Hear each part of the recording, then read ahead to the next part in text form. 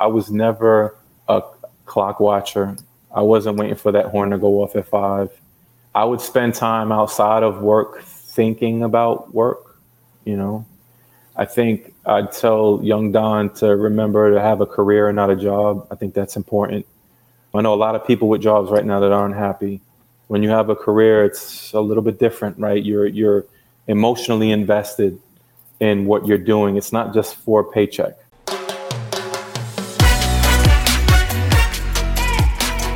Welcome to the Hospitality Mentor Podcast. I'm your host, Steve Turk. Join me as we dive into the personal stories of some of the world's best hospitality professionals. We follow the journey of their ups, downs, and wild turns to find out what it truly takes to make it in the amazing world of hospitality.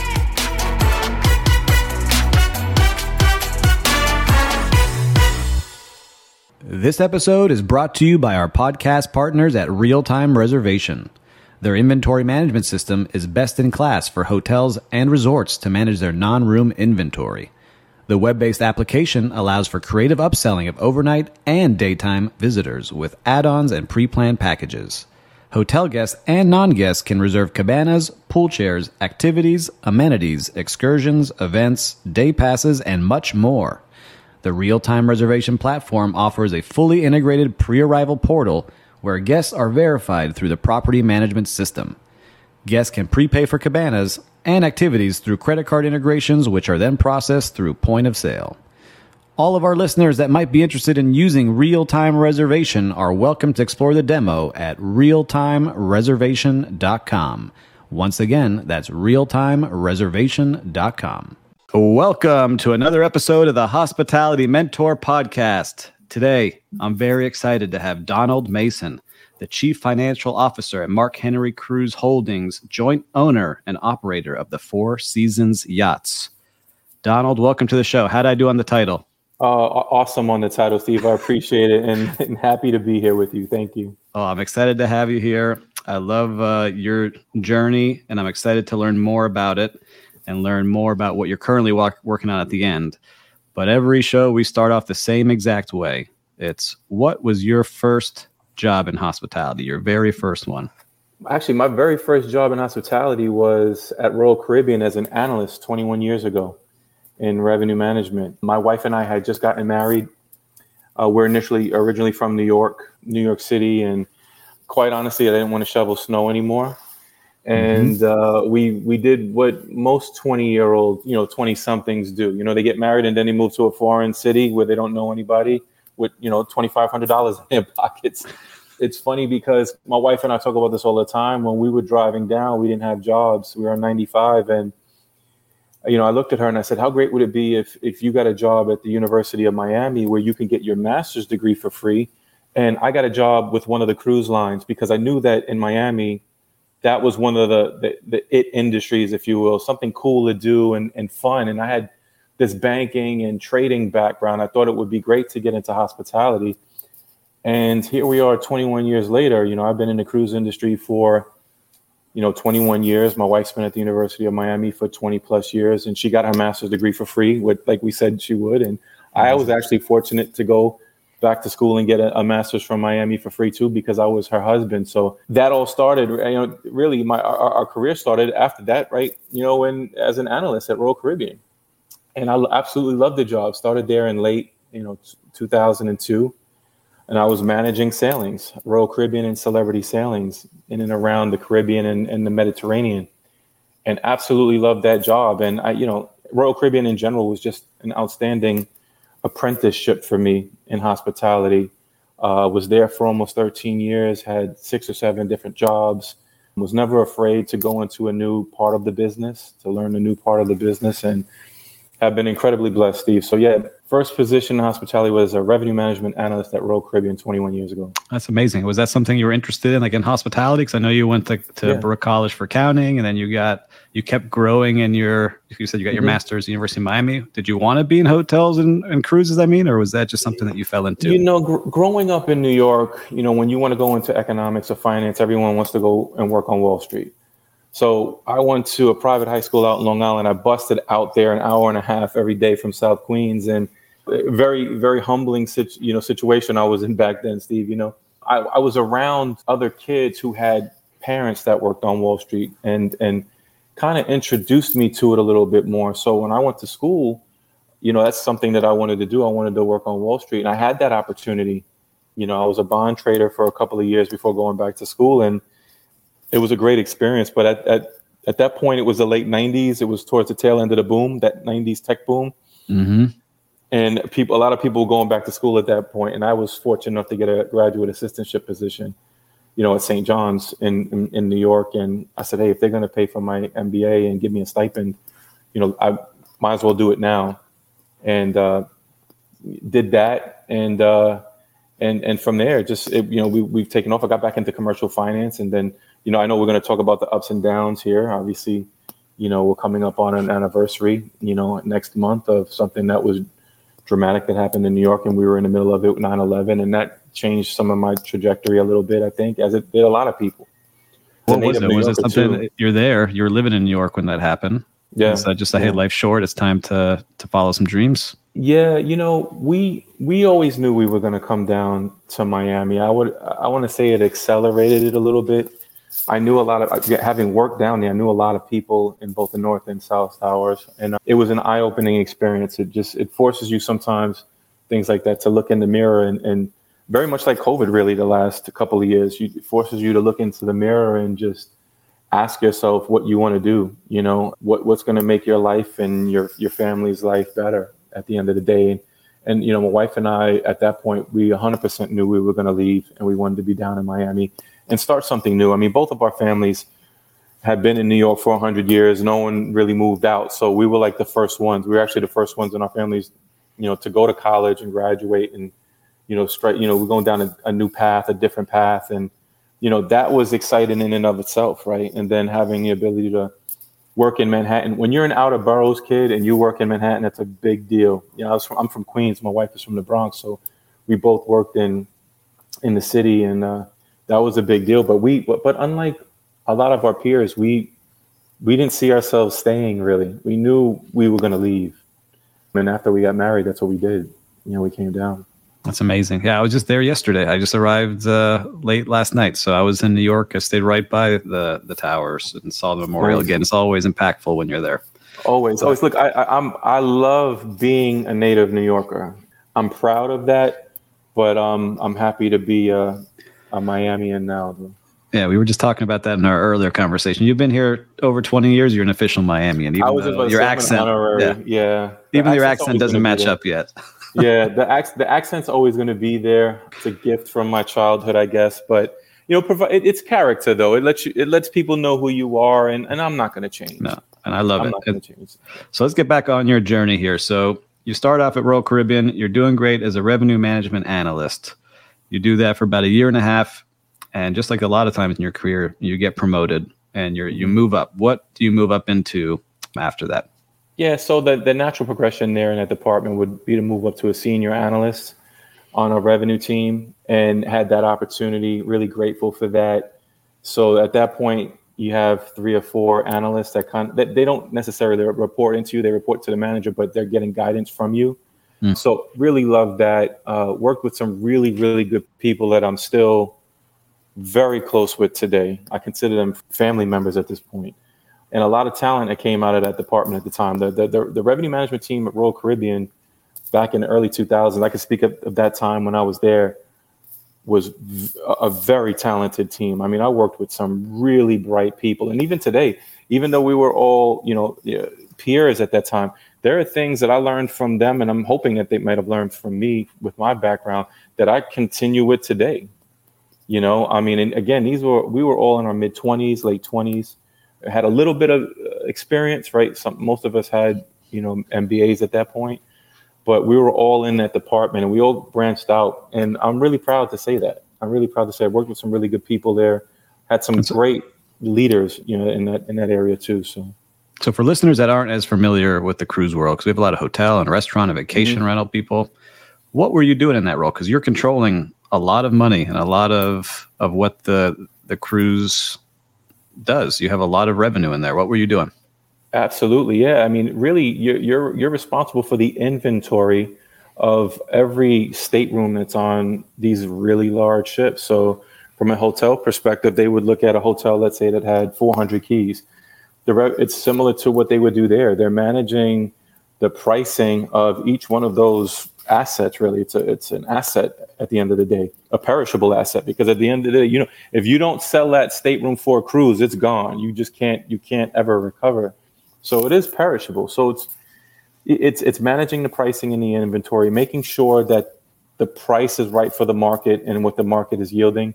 And also, really, what I really enjoyed was being able to increase pricing, when demand was high, which, thank God for us. I mean, we worked for strong brands. We always had strong demand, and we had such great data analytics and BI that we were able to pretty much project and forecast like when calls were going to increase and go down. As you've always heard, the wave season in Q1 for the cruise business, but there are also other little waves in the year based off of what type of product you're managing. And I was fortunate enough to be on the international team.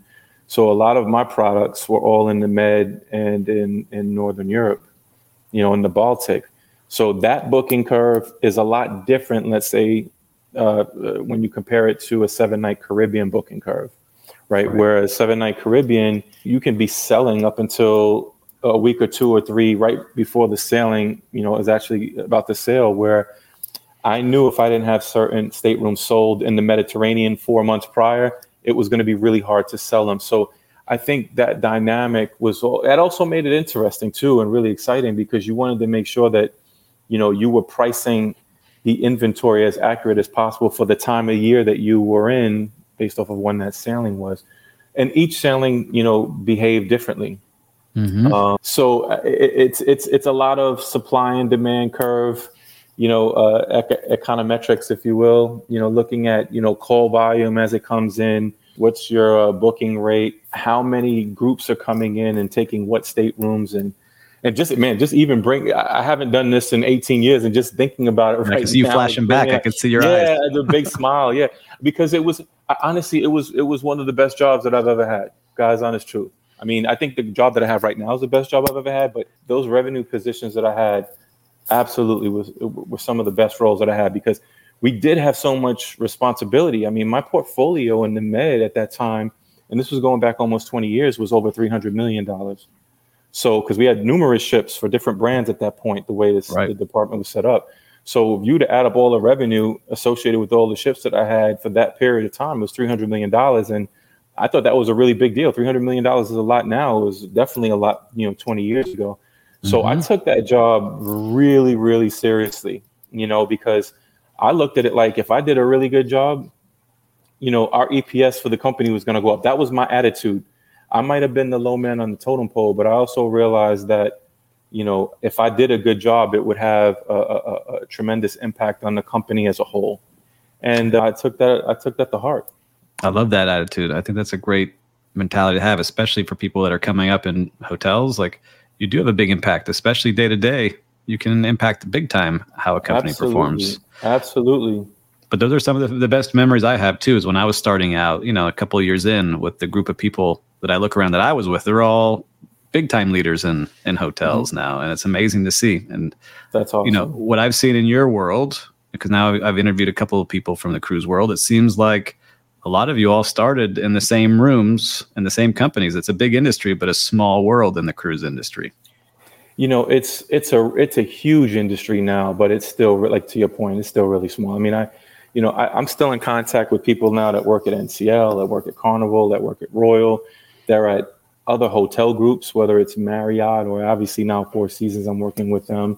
They've really branched out. And I just think your first question was, how did you get into hospitality? And really it was just me saying, hey, it would be great to work for a cruise line. But then when I got that role, I didn't realize how blessed and lucky I was, because I so believe that hospitality right now is a major industry and market that is just going to really, multiply itself by 2 or 3 within the next 10 to 20 years. I really do believe that. And I think coming out of COVID really forces people again to rethink their lives. And I think what you're seeing right now in the hotel industry with these RevPARs that are through the roof right now, I mean, not just high rate, not just really high ADRs and occupancies, but just looking at the overall yield, which is obviously the RevPAR. I mean, that's a sign, and it doesn't look like it's slowing down. It doesn't look like it's slowing down, and you're seeing the same thing. I mean, the cruise lines are reporting their earnings right now, and they're all at or above 2019 levels. This is pre-COVID levels. They're blowing through those numbers. So the world is saying, okay, we got hit with COVID, and now it's time to open our eyes to realize that, vacationing and being with family and hospitality in general is the thing to be doing. And professionally, I think you and I are both blessed to be in and around the industry. Really, I believe that. And I have two daughters. One is when they just turned 11 and 13, and I have them wanting to get into it because they enjoy going around and seeing new hotels and new cities and how different hotels manage themselves and how and the types of products that they deliver to their guests. Mm-hmm. They love that. So I'm hoping that some of this rubs off on them as well, because again, I think hospitality is going to be a major industry next 50 or so years for sure. I think so too. I think everyone wants that unique experience and memory with their family and friends, and they're willing to pay for it, especially if they do it the right way, which absolutely. I want to talk about more as we get to your spot. But I want to continue on your journey here, because I know how busy you are, and I want to make sure we keep us on track here. So you're with Royal Caribbean, and I want to make sure I get this right, because it looks like you just continue to move up, because even though you make a change to a different brand, it's still the same family of brands, right? So that's right. You move up and you go into working with Celebrity Cruises, and you're there for a good chunk of time.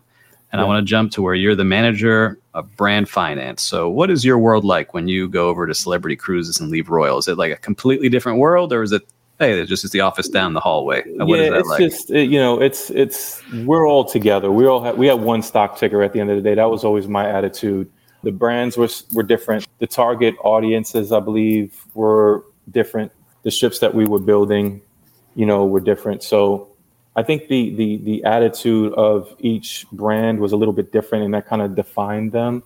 But I went over in 2005. I left the revenue, management performance area to go over to fleet operations for Celebrity. And I remember before I became a manager, I did a lateral move at a senior analyst position. And I remember all of my friends at the time saying, "What are you doing? Your next move should be manager. And why are you doing a lateral move?" And my attitude was, because it gives me an opportunity to get into a new part of the business that I probably would not be able to get into right now as a manager and be successful. That was the most important thing for me.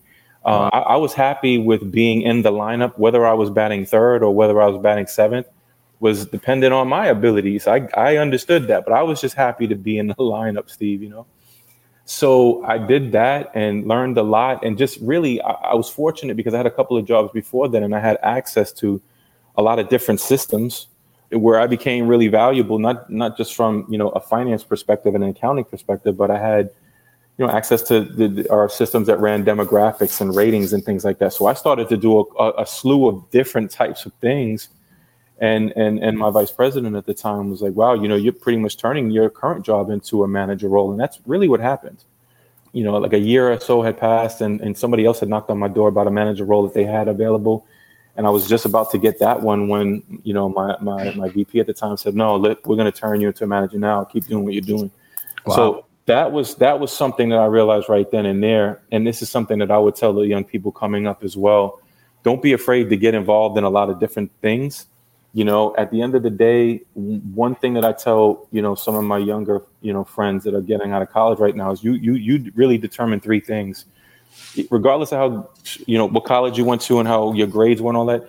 When you get a job, you control three things: what time you come in the morning, how hard you work during the day, and what time you leave. That's what you have. That's what you provide. And that was my attitude even back then. So like if I took on another role, let's say, and I was at that manager level role, if I had to work an extra hour or half an hour or even 3 hours at night, I was absolutely willing to do that, because you're also learning and you're contributing. That's the most important thing. And as a young person coming up, that was the attitude I have. I'm like, hey, I'm not just having the opportunity to move up, and rank, if you will, and get a new position, but I also had an opportunity to continue learning new parts of the business, which made it easier for me to wake up in the morning, at the end of the day. And I quite enjoyed that, Steve. That was fun. And and that's how I turned that senior analyst position really into a brand manager position. So you made your role because you came with one experience, learned the other side, and started putting them together, it sounds like, right? And Your bosses noticed that you're probably making their lives easier.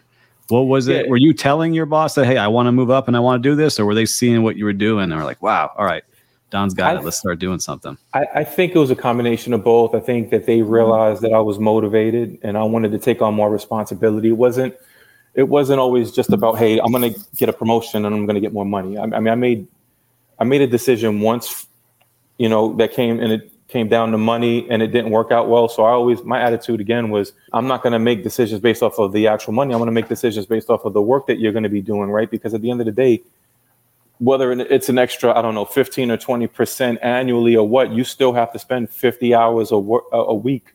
We say 40, but it's really 50 and the weekends, right? So if you're going to spend 50 hours a week doing something, you got to love it. You got to enjoy it. And I tell you, and you know this too, Steve, if someone doesn't love it, you can tell immediately. You can tell immediately the person, the attitude is not there. The fire is not there. The motivation's not there. So that was mine. Mine was like, hey, look, I have an opportunity to learn a ton here. I want to move up. They knew that. And this was an opportunity for me to stay in that department. And I loved working in celebrity fleet ops. It was an incredible time for me. I learned a lot from a lot of good people. And I really went as hard as I could, working as long as I could during the day to make things happen. And we had a lot going on. We were just in the process of planning Solstice class and all of that. And I got to be in and around those meetings and I saw how that class of ship changed the brand and the brand's trajectory. And I was proud to be a part of that at that time. So did you have a say in kind of what it was, or were you just kind of in the meetings in the back? No, I was when you're in the listening.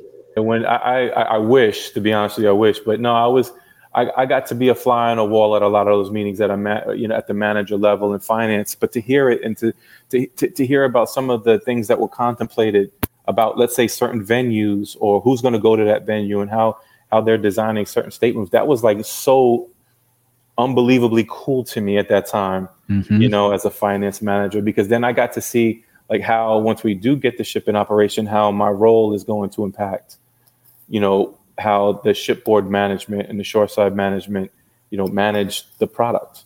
So that was great for me. I fortunately, like right now, and even at my last company, I had an opportunity to be a part of that as well. So it's fun.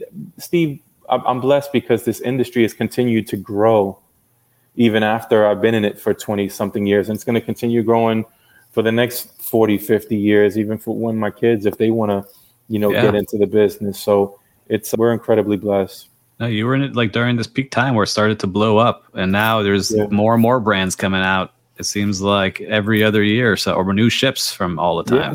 And I'm a good example. Like what we're doing right now. Is something that, people said a long time ago, hey, it would make sense for, let's say, the Four Seasons to get into this, right? Because they're, in my opinion, they're the best hospitality company in the world. That's, my opinion. I pinch myself daily, when I think about what I'm doing and some of the executives that I'm working with on their side and even on my side. We have some incredible people, really incredible people, and them getting into it and some of the other competitors getting into it who historically have never had anything to do with yachting or cruising. They're starting to see that this is a viable industry for them as well. They have guests that stay at their hotels, but they also have guests that go on other vacations. So why not have a share of wallet type situation and have those guests sail with us too?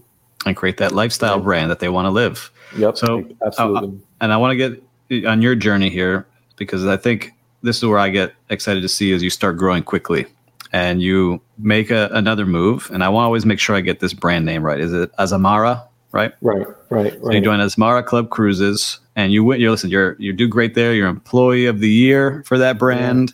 You're doing a great job. So your hard work and putting those extra hours is being recognized.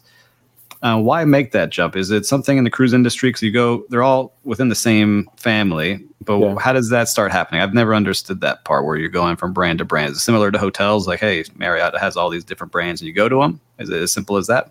Pretty much. I mean, we were all in the same building. And the Asamara thing, I mean, that it was that easy. So it makes it easy. Got it. So like, I'm going to go next door. On the elevator. Yeah, I'm going to go to the other side of the floor and go have a conversation. All right, now I can picture it. Yeah. So I mean, we had two buildings over at the port for Royal, and we saw each other all of the time. You know, and as I said, a lot of my peers, we started to branch out and go to other, departments and things like that, and that introduced us to different areas as well, hearing about what they were doing.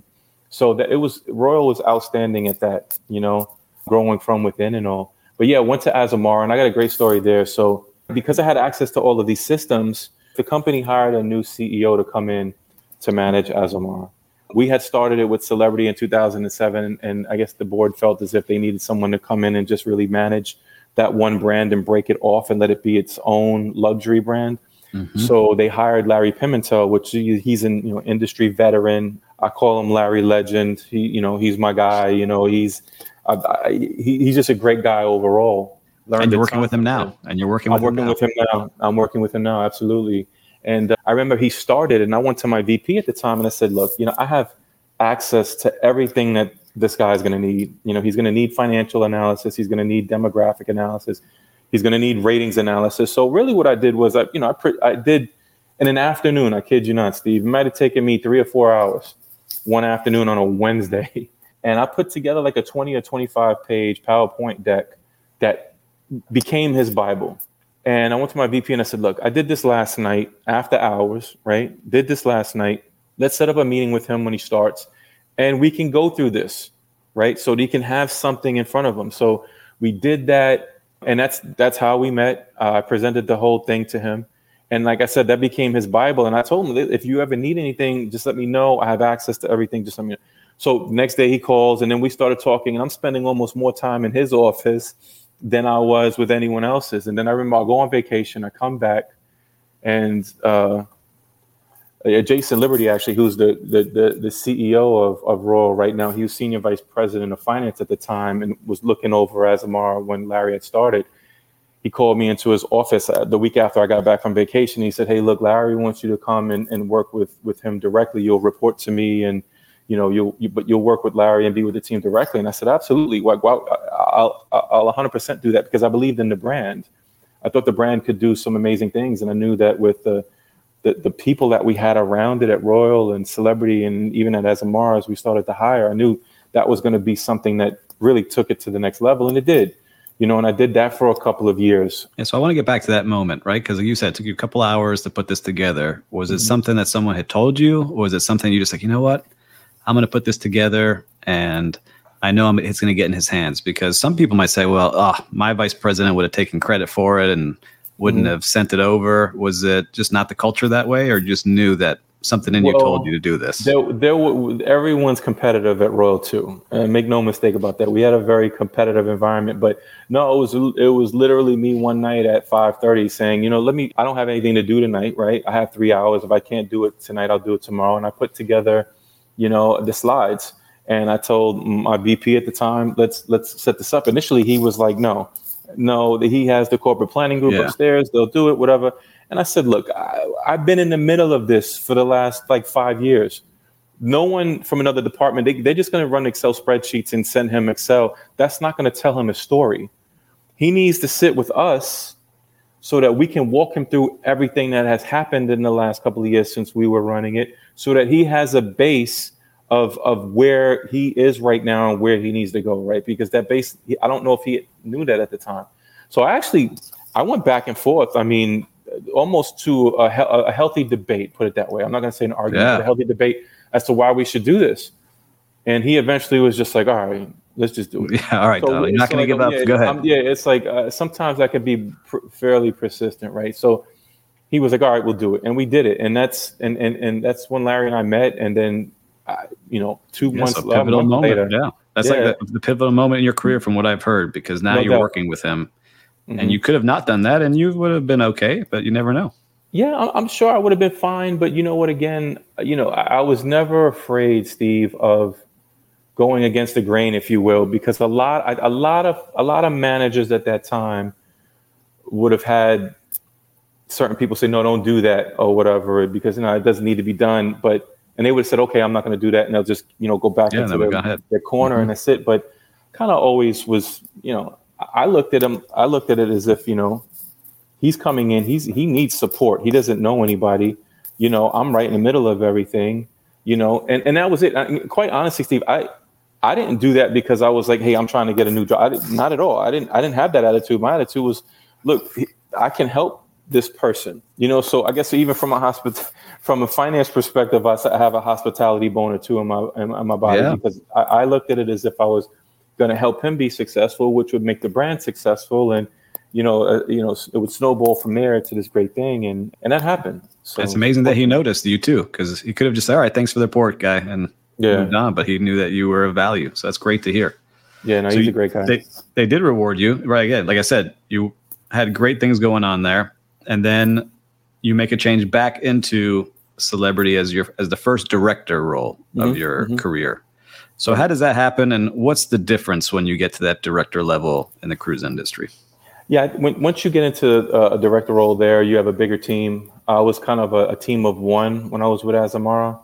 I had a team before going there, and then became like a one-man show, which was great. I think some people have a challenge with that once they get to a point where they could delegate things. I didn't have an issue with that.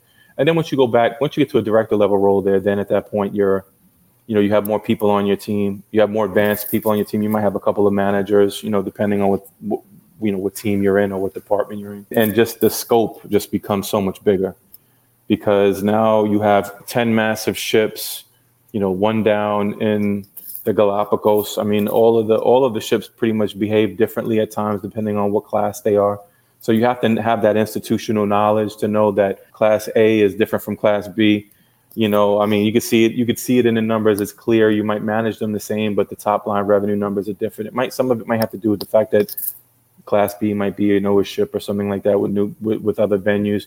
But then once you get to that part, then you become involved in like everything new that you're doing, because now you have a team to manage all of the finance and accounting and the strategy, and you have the ability to actually get into the contracts, right, and work directly with some of your partners.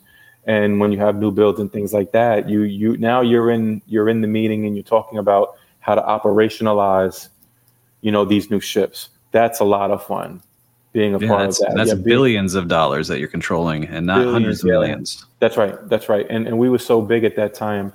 Yeah, if you would add up all of the fleet, if you added up all of the operations expenses as well as the shipboard revenue that we had, it was well over $1 billion. So it's a big part, and you have all of that. Now you're a support function, but keep in mind you're still dealing with a lot of folks that don't have accounting and finance knowledge. So you have to work with them to make sure they know exactly what they need to do. Because if you're talking to a cook, trust me, I'm telling you this, the cook couldn't care less about how you accrue for something. They don't. Yeah. They have a guest in front of them. Yeah, so I need to get this omelet out. They need to make sure that beef Wellington is outstanding, because if it's outstanding, the ratings are strong, and that guest will probably come back and spend more the next time that they come. Right. So when you're dealing with the chef, it's going to be different than when you might be dealing with another corporate planning person or something like that, right? You guys all kind of talk the same language. Mm-hmm. So that role was fun, because you have an opportunity to really to grow into a new part of the cruising world, which is the new build piece, and getting more involved with some of your partners, whether it's on the shipboard revenue front or dealing with a contract that has to do with a new engine or an engine overhaul or something like that. So then it's on a grander scale. And so was there something you did to improve yourself? Because a lot of times when people make that jump into that director and executive level, it's a challenge. And sometimes they realize, like, man, I'm not the best at managing or rewarding people or looking after people. Or was it natural to you? I always have this attitude that, you have to get along before you go along. People hear me say that all the time at work. I'm a big believer in building teams and relationships with people, because the truth is, when you're working, 50-hour weeks, you're going to be working with other people that are working 50-hour weeks. and you spend a lot of time with them during the week, it behooves you both to have some type of relationship. So I think even more so than in that role, I honed my skills in terms of just being more vulnerable at that point, right? Letting people know that, hey, this is what I'm really good at, and this is what I would need help at. I think so many times, and not just that company, but just anywhere, whenever I talk to some of my friends, they get to certain roles and they feel as if they have to know everything. And I think that's unfortunate. I could be wrong, but my attitude's always been, I never consider myself the smartest person in the room. I know that I learn new things daily. Things change daily. So even the things that you do know, that might, you have to rethink the way, you've been going about things. And that had always been my attitude. That was get along before you go along, build relationships with people. And I think that helped me excel probably in that role. And it prepared me for the roles that I've had since then. Gosh, I love that. I think that's great advice for a lot of people listening, just to rewind that a couple times, especially at that level. Like, it's okay to ask for help. You don't have to know everything. Look, I'm the CFO of, Marc-Henry Cruise Holdings, right? To get it right, as you said perfectly earlier, joint owner and operator of Four Seasons Yachts, right? A lot of our success to this point has come from us building relationships with everyone we're dealing with, whether it's the shipyard, right? Whether it's the banks, whether it's the export credit agency that is insuring our bank loans, whether it's, the Four Seasons executives. This will be wildly successful. And the reason why it will be so successful is because we've kind of all melted into one. We understand what the vision is, and we're all marching in the right direction. That's incredibly important. I think that role that I had right before leaving celebrity really, prepared me for the last three roles really that I've had, because, you get involved with people, you show vulnerability, and you build trust with them. And it has to be genuine too. People are not stupid. Being a native New Yorker, it's hard for me to put somebody on. It's hard for me to lie. You know what I mean? We can tell when someone's not being, truthful to us, immediately. I don't know if it's a sixth sense or what, but we have to. When you grow up in a city with, almost 10 million people, you're forced to make those types of decisions almost immediately, right? So I think I've been able to bring some of that to the business world, and just not having an ego, I think, coming up. And even now, I would hope that I don't have one. I mean, I haven't seen one in our conversations yet. I think you're the most down-to-earth C-level executive I've talked to. No, I appreciate that. And I try to be. Look, at the end of the day, we all have a job to do. We're all blessed to be able to do what we're doing. And again, I think if you talk to people that know me, you'll say, I would hope they wouldn't have anything bad to say, because I've taken the time to get to know them. You could tell from me. I mean, I wear my emotions on my sleeve. I mean, this is the third conversation we've had, and what you see is what you get. No, and I love it, and it's genuine. And I can tell listeners, I hope you have the chance to meet Donald at some point in your lives, because he's a genuine good person. I can see that people definitely say that about him. But you talked about something I think is a good segue, is that this prepared you to make a big change. So after, 14 years with Royal Caribbean, you made a move. Yeah. Right? You made a move, and you decided to move along to Crystal Cruises. Mm-hmm. That's a tough decision, I think, sometimes, or maybe it wasn't. What happened? It really was tough. I had been at Royal, like I said, for almost 13 years, and I always envisioned myself retiring from there.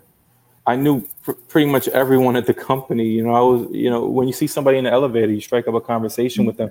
Over 13 years, you develop a lot of internal equity, if you will, with the people that you work with. And when I was approached with this role, with the Crystal role back in April of 15, knowing Crystal was just, the upper echelon of luxury cruising. I mean, we all looked kind of up to them in the luxury space because they were always number one.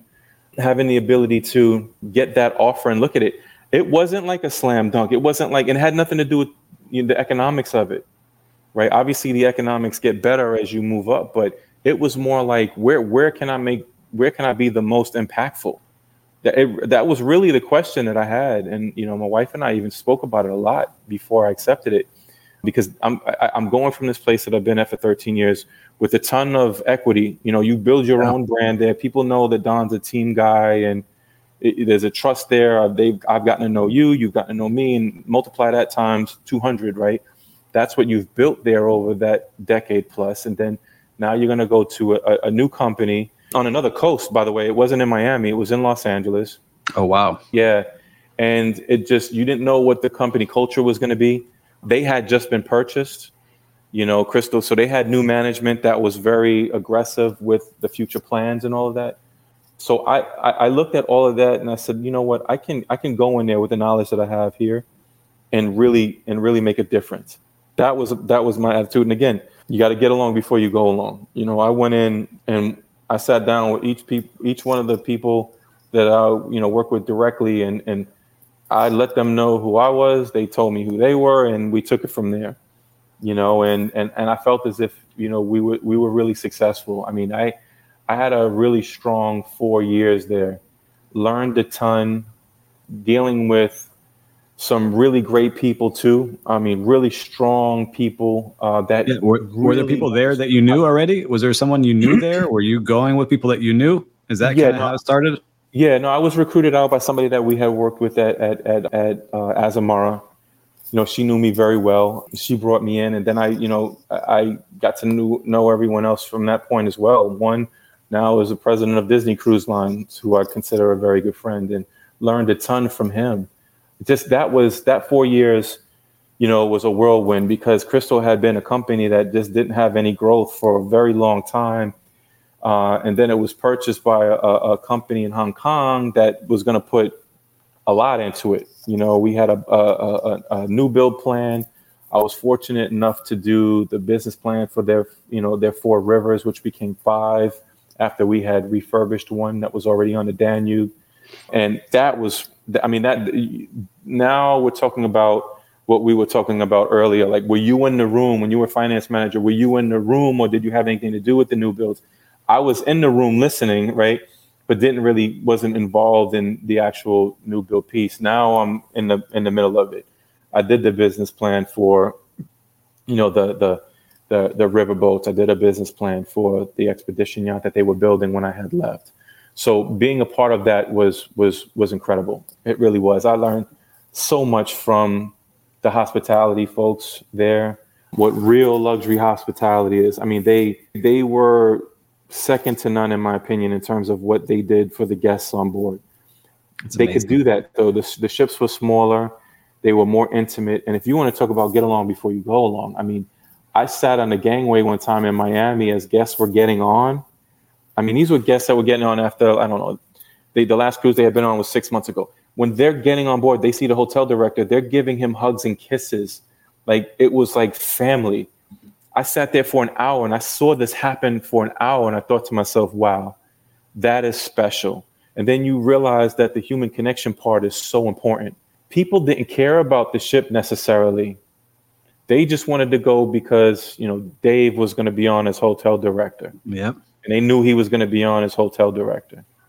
You know, and they wanted to go in cruises that's different than hotels, because I worked in hotels forever, and you make some connections with guests, but usually they're not like repeat to the same place every single year. Right. But in cruise life, I've seen that more and more. Am I wrong that you have these repeat customers that come same time every year? I'd agree with that. I would agree with that wholeheartedly. I mean, I think in the hotel business now, me having, you know, hotel experience, it's obviously more transient.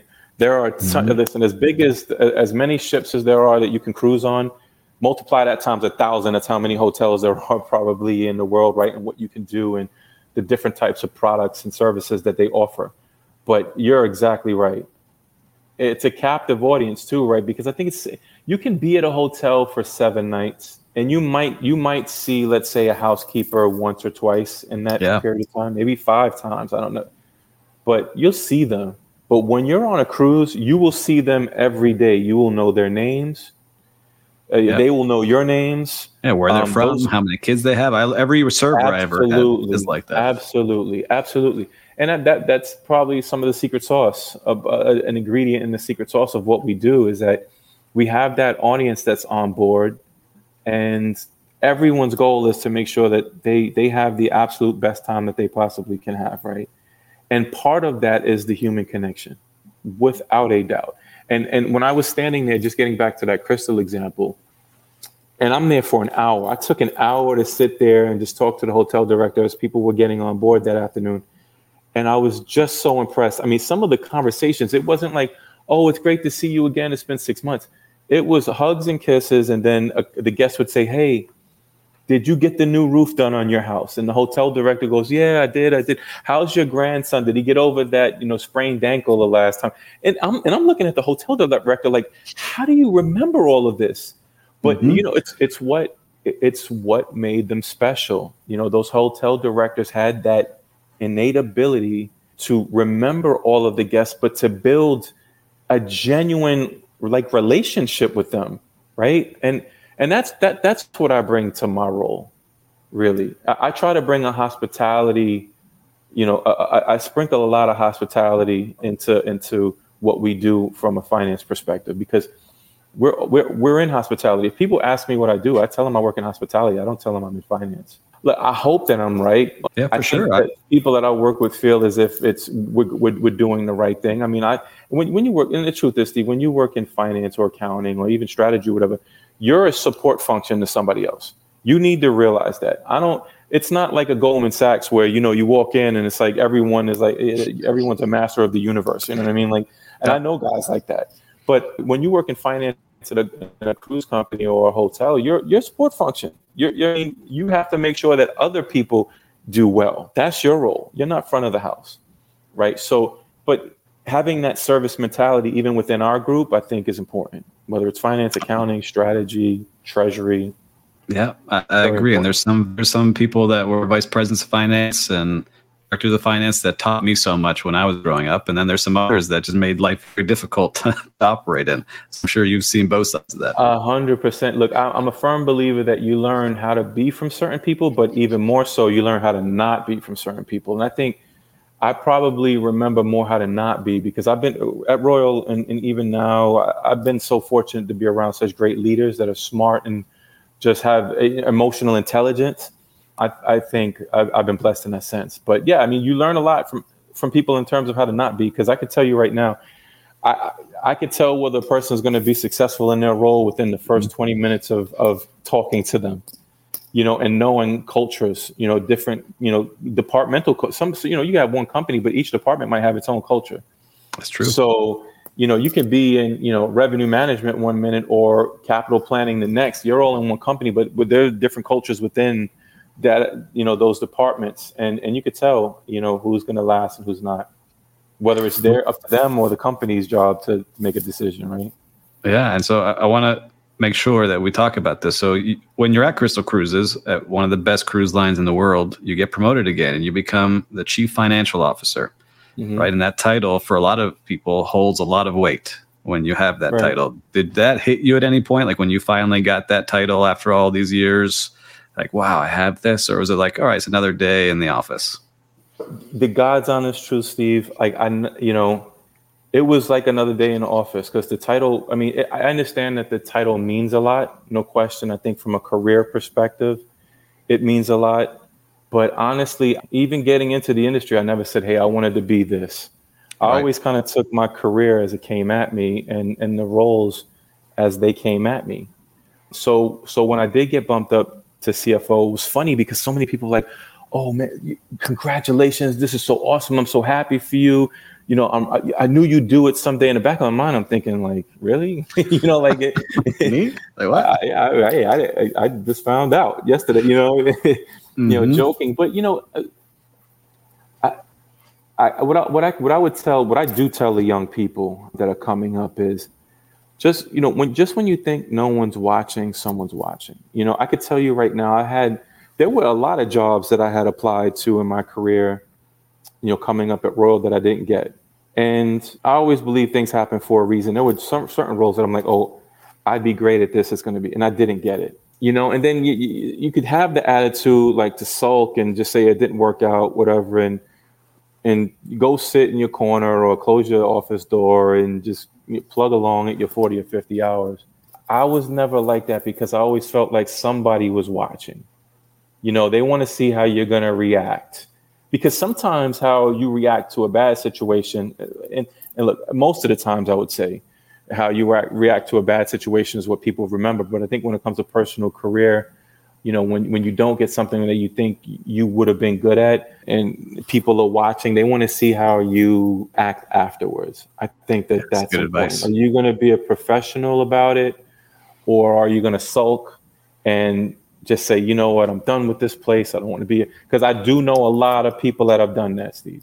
And I could tell you I did it in my young career. I did it at one point. I remember I wanted a role. I thought I had it at Mandarin Oriental. I didn't get it. And I was like, I'm out. Yeah. And I learned it was a bad move, and I still regret that decision. Yeah. Look, we all have those feelings. I mean, I'm not going to lie to you. You're going to feel like, oh man, this would have been great. I mean, it could have been really good for me and my family and all of that. But then I just felt like, well, you know what? There's another plan. I'm going to continue doing what I'm doing. You're adding value. Let's continue to move forward. And just again, you think that no one's watching. Someone's always watching. Little things like, I mean, the current role that I have right now, I mean, this literally came up over a lunch that I was having with someone in late 2018. And it was Larry, actually. I was having lunch with him. Larry Legend. Yeah. I mean, I was having lunch with him and he knew how happy I was at Crystal, and we were doing great things and all. And, he just said, hey, I think, you want to talk to somebody, just have a conversation with them.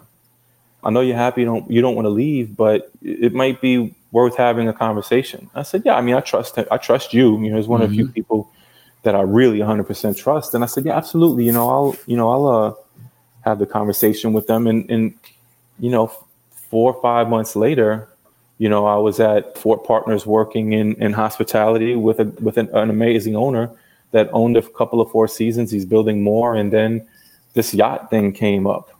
Right. Yes, that's where I want to talk about this, because this is kind of where the worlds all start changing and coming together for you. So you're at Crystal Cruises. You have a lunch with Larry, who is someone that you created that report for, made that connection with, and stayed.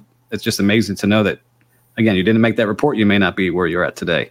So you have that lunch and you're with Fort Partners. And for listeners, Fort Partners is very impressive, and they've got a great owner. And I've just been watching them build these amazing products. They own all the Four Seasons in South Florida and up to Palm Beach. And they're like the best of the best products. One of my favorite hotels right here, the Surf Club. So that's amazing. It was. So I probably saw you there walking the halls. I didn't even know. Absolutely. And I love hanging out there, and I always bring people there. So you're there. And then was this knowing that there was going to be this Four Seasons yacht going on, or was it just being a part of this hotel company? Yeah, I knew I got into it knowing that I was going to be a big piece of something really special. And I do have to take a second to just, you mentioned, great ownership at Fort. I mean, Nadim Ashi he runs Fort, and he has the Surf Club, Palm Beach, Fort Lauderdale, the Brickell property now, and he's building more. He's an incredible. I just saw Coconut Grove got announced, so like all these Coconut Grove was in the Real Deal this week. Yes, and that's Nadim and Ugo, right? So I kind of knew who he was before I met with him, and when I met with him, it was just I was just blown away by him. The guy's an incredible visionary, incredible business person, really someone that I look forward to working with. And also, Philip Levine. Philip Levine is another he's the co-chairman. It was the three of us. We had a conversation. It was the second or third time that I had met Philip. Obviously, knowing him in and around the industry, and met him a few times. But sitting down and talking to him about this venture and everything that we were going to do, just blown away. I mean, he is a 2-term mayor of Miami Beach, and he himself had become very successful in the cruise industry. With Royal Media Partners, and before that, he sold his company to LVMH. So these were two guys that really made things happen, right? And I'm thinking to myself, like, yeah, this is a good situation to be in, because they don't fail. And I had a good friend of mine in the industry one time tell me, when you hang out with winners, you will very rarely lose. And I'm thinking to myself, I'm sitting here with Babe Ruth and Lou Gehrig. That was my attitude. And I had an opportunity to get on with them, and that's how it started, really. I mean, they spoke to me about it, and obviously signed NDAs and all, and I got it immediately. And I, to this day, I joke around saying that I probably hurt myself from a negotiations perspective, because as soon as they told me about it, to me, I wasn't thinking about anything. I just said, look, if you guys are telling me that the Four Seasons is going to get into the yachting business, I get it. I'm that guy. Everything that I've done right now to this point in my career has prepared me to do what we need to do. It wasn't like what I need to do, what we need to do to make this successful. Immediately, I got it. I didn't even have to think.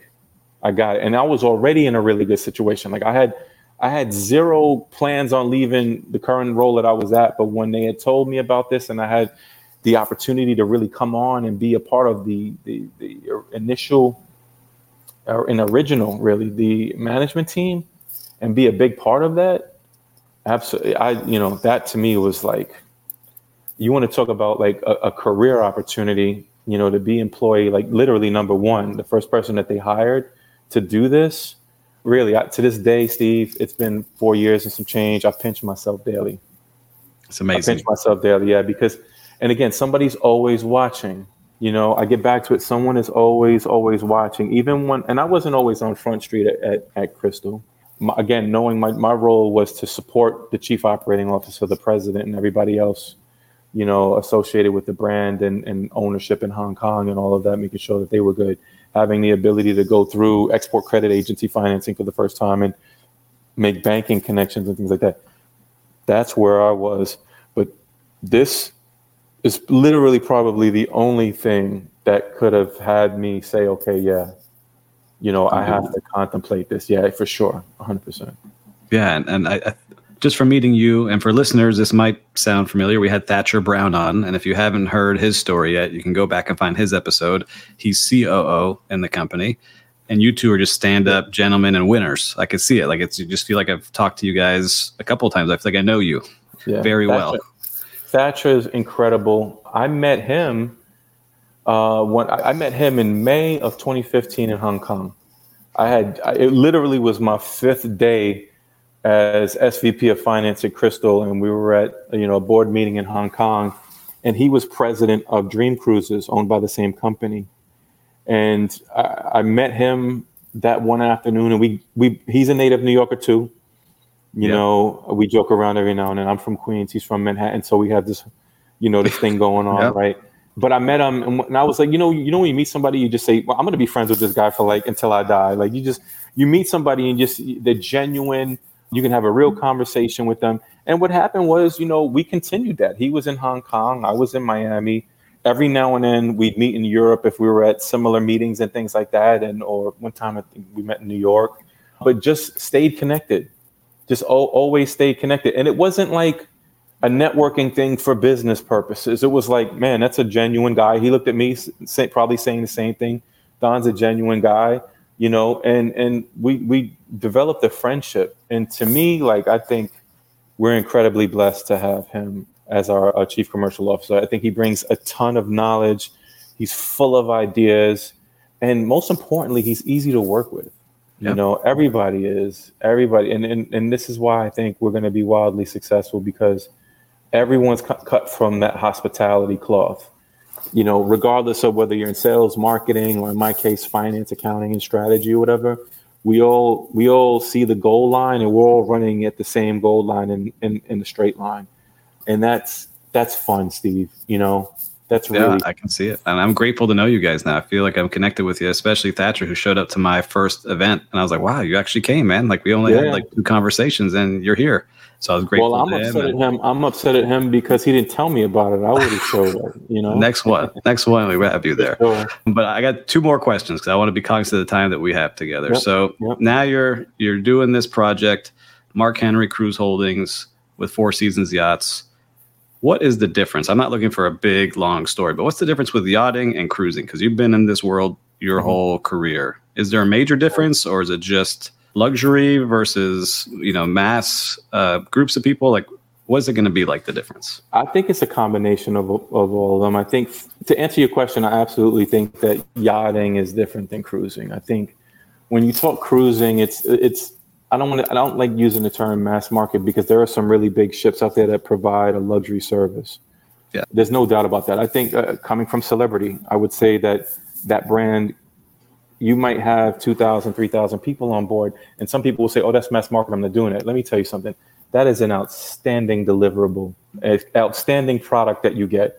That is not a mass market product. And even if you look at some of the Royal Caribbean ships I use as an example, if you get one of those lofts that are up on the top decks, that's not a mass market product. That they're beautiful. You have your own. They're unbelievable, right? When I look at those types of ships and then I compare it to ours, it's just more exclusive is all. I mean, it comes down to size. Like our ship is going to be approximately 33,000 tons, right? When you look at the space ratio and how we measure things in the industry, we're only going to have 95 suites. Wow. So when you look at the space ratio that you have, it's huge. I mean, there's nothing that comes close to it. One of my favorite slides that we present at our investor presentations and all of that is the space ratio slide, to show them, look, this is where everyone else is and this is where we are. And I joke around and call that a moat because not a lot of people are going to cross that moat to get to where we are. We're in the castle, in my opinion. And of course, I'm going to be excited about my own product, right? Our product, right? Because of what we're doing. But it does come down to size, I think. The space ratio, again, is unbelievable. But the Four Seasons hospitality deliverable, again, in my opinion, is just second to none. And I think that that's what really makes us unique, because it's not a licensing agreement where, they're letting us use their tree device on the side of the ship and say Four Seasons Yachts. The Four Seasons will actually be managing the hospitality piece of this. They're very much involved in the design. They're very much involved in the whole operationalizing of the whole product, the whole ship. So I joke around all the time saying, if we have issues with ratings, we're calling the president of Four Seasons operations and saying, hey, what's going on with the ratings? Right. Mm-hmm. I think that is very, very unique, because there are a lot of other, licensing agreements out there that I just don't feel are the same as to what we're going to have. And I just talk about mine. I won't bring up any other competitors. I want to see them all do well. And I think everyone will do well. Yep. I think that that's what separates us from a differentiation perspective, is the fact that we will have a genuine Four Seasons product deliverable on board our yachts. And I think it's going to be wildly successful again. I really do believe it in my heart. I love it. I love hearing that. And so last question for you. Mm-hmm. Donna, you truly have been in every kind of category in this industry, and now you're building something brand new that's going to set the stage for any of the competitors coming after you. But if young Donald was coming onto your team today, right, was just moving down here with his wife from New York, mm-hmm. and was just starting out today on your team, and say, hey, give me some advice, what advice would you give him? Again, I get back to it that you control three things when you come in, when you're young: what time you come in, what you do during the day, and what time you leave. I was never a clock watcher. I wasn't waiting for that horn to go off at 5. I would spend time outside of work thinking about work. I think I'd tell young Don to remember to have a career and not a job. I think that's important. I know a lot of people with jobs right now that aren't happy. When you have a career, it's a little bit different, right? You're emotionally invested in what you're doing. It's not just for a paycheck. If you're working for a paycheck, then you're probably doing the wrong thing, right? I would definitely give or remind myself, to have those traits. I think I already had them just because I come from a really blue collar background. Again, being the first in my family to go to and graduate college. Seeing how hard my parents worked, I think put that in me as well as kids of immigrants. That's what I would say. And then I would also tell keep your ears open, keep your eyes open. Don't just look at what we're doing. Look at what others are doing too. I think that's very, very important. Understand what the competitors are doing. That's only going to make you better. And also, although we're in yachting, I pay a lot of attention to what other hotels are doing. Because at the end of the day, this is what we do. We operate a floating hotel, mm-hmm. right? That's what we do. So if the Four Seasons Surf Club is doing something really, really good, guess what? And people like it there, we're going to implement it on our ship. Or if it's being done at the Park Lane in London, the Four Seasons Park Lane, or wherever, Like, we're going to want to do that. And quite honestly, I've been to other hotels with other brands and have noticed that they've done certain things really, really good. And that's what it is. But, you keep your eyes open, your ears open, and don't be arrogant. I mean, I've been in certain departments too, where it's ingrained in your head, in your memory, that, hey, where you are right now is the absolute best. I've never had that arrogance, and I've seen how it has hurt other people in their careers in terms of where they are now, and where I've been blessed to wind up, to be honest with you. That's the advice that I would give. And also, just when you think no one is watching, trust me, somebody's paying attention. You don't see it, you might not hear it, you might not be thinking it, but someone is watching. And I'll share one last thing with you. I'm a big baseball fan, being from New York and all of that. And it was a quick story about Joe DiMaggio that I think about all the time. It's late in the season. The Yankees are in first place by 20 games. Then 3 days from now, they're going to the playoffs and all that. Joe DiMaggio's playing center field, and balls hit out to right center. He's flying. He dives. He makes the catch. Bangs into the wall. All of that. Third out. They're running back into the dugout. He's running back into the dugout with the right fielder. And this is a true story. Right fielder looks at him and goes, "Joe, what are you doing? This game means nothing. We're about to go to the playoffs, and we need you. We can't have you get hurt." And he looked at the right fielder and he goes, "There might be someone in the stands that has never seen me play before." And I just, when I was just, my high school baseball coach told me that story one time, and here we are. I can't believe I'm about to say 30 years, but 30 years later, I'm telling that story. So I'm a big believer in someone's always watching. Someone might be watching you play that has never seen you play. So I take that attitude to my profession on a daily basis, Steve, and it's worked out pretty well for 30 years. I'm hoping that it works for the next 30 years. I think that's probably the best advice I've heard in a long time, and especially for listeners out there, just rewind that last minute and re-listen to it, because that's great advice. And Donald, I'm grateful that you spent this time with all of us and shared all your stories and knowledge. I know I'm cheering for you. I know all the listeners now are going to be cheering for you and the team of building this amazing product that's going to really change the world of hospitality. I'm excited to meet you in person, and maybe I can be on that ship with you one day, having a coffee. So I look forward to it. It will happen, Steve. I appreciate you. Thank you. Thank you very much. This podcast is brought to you by Biscayne Coffee.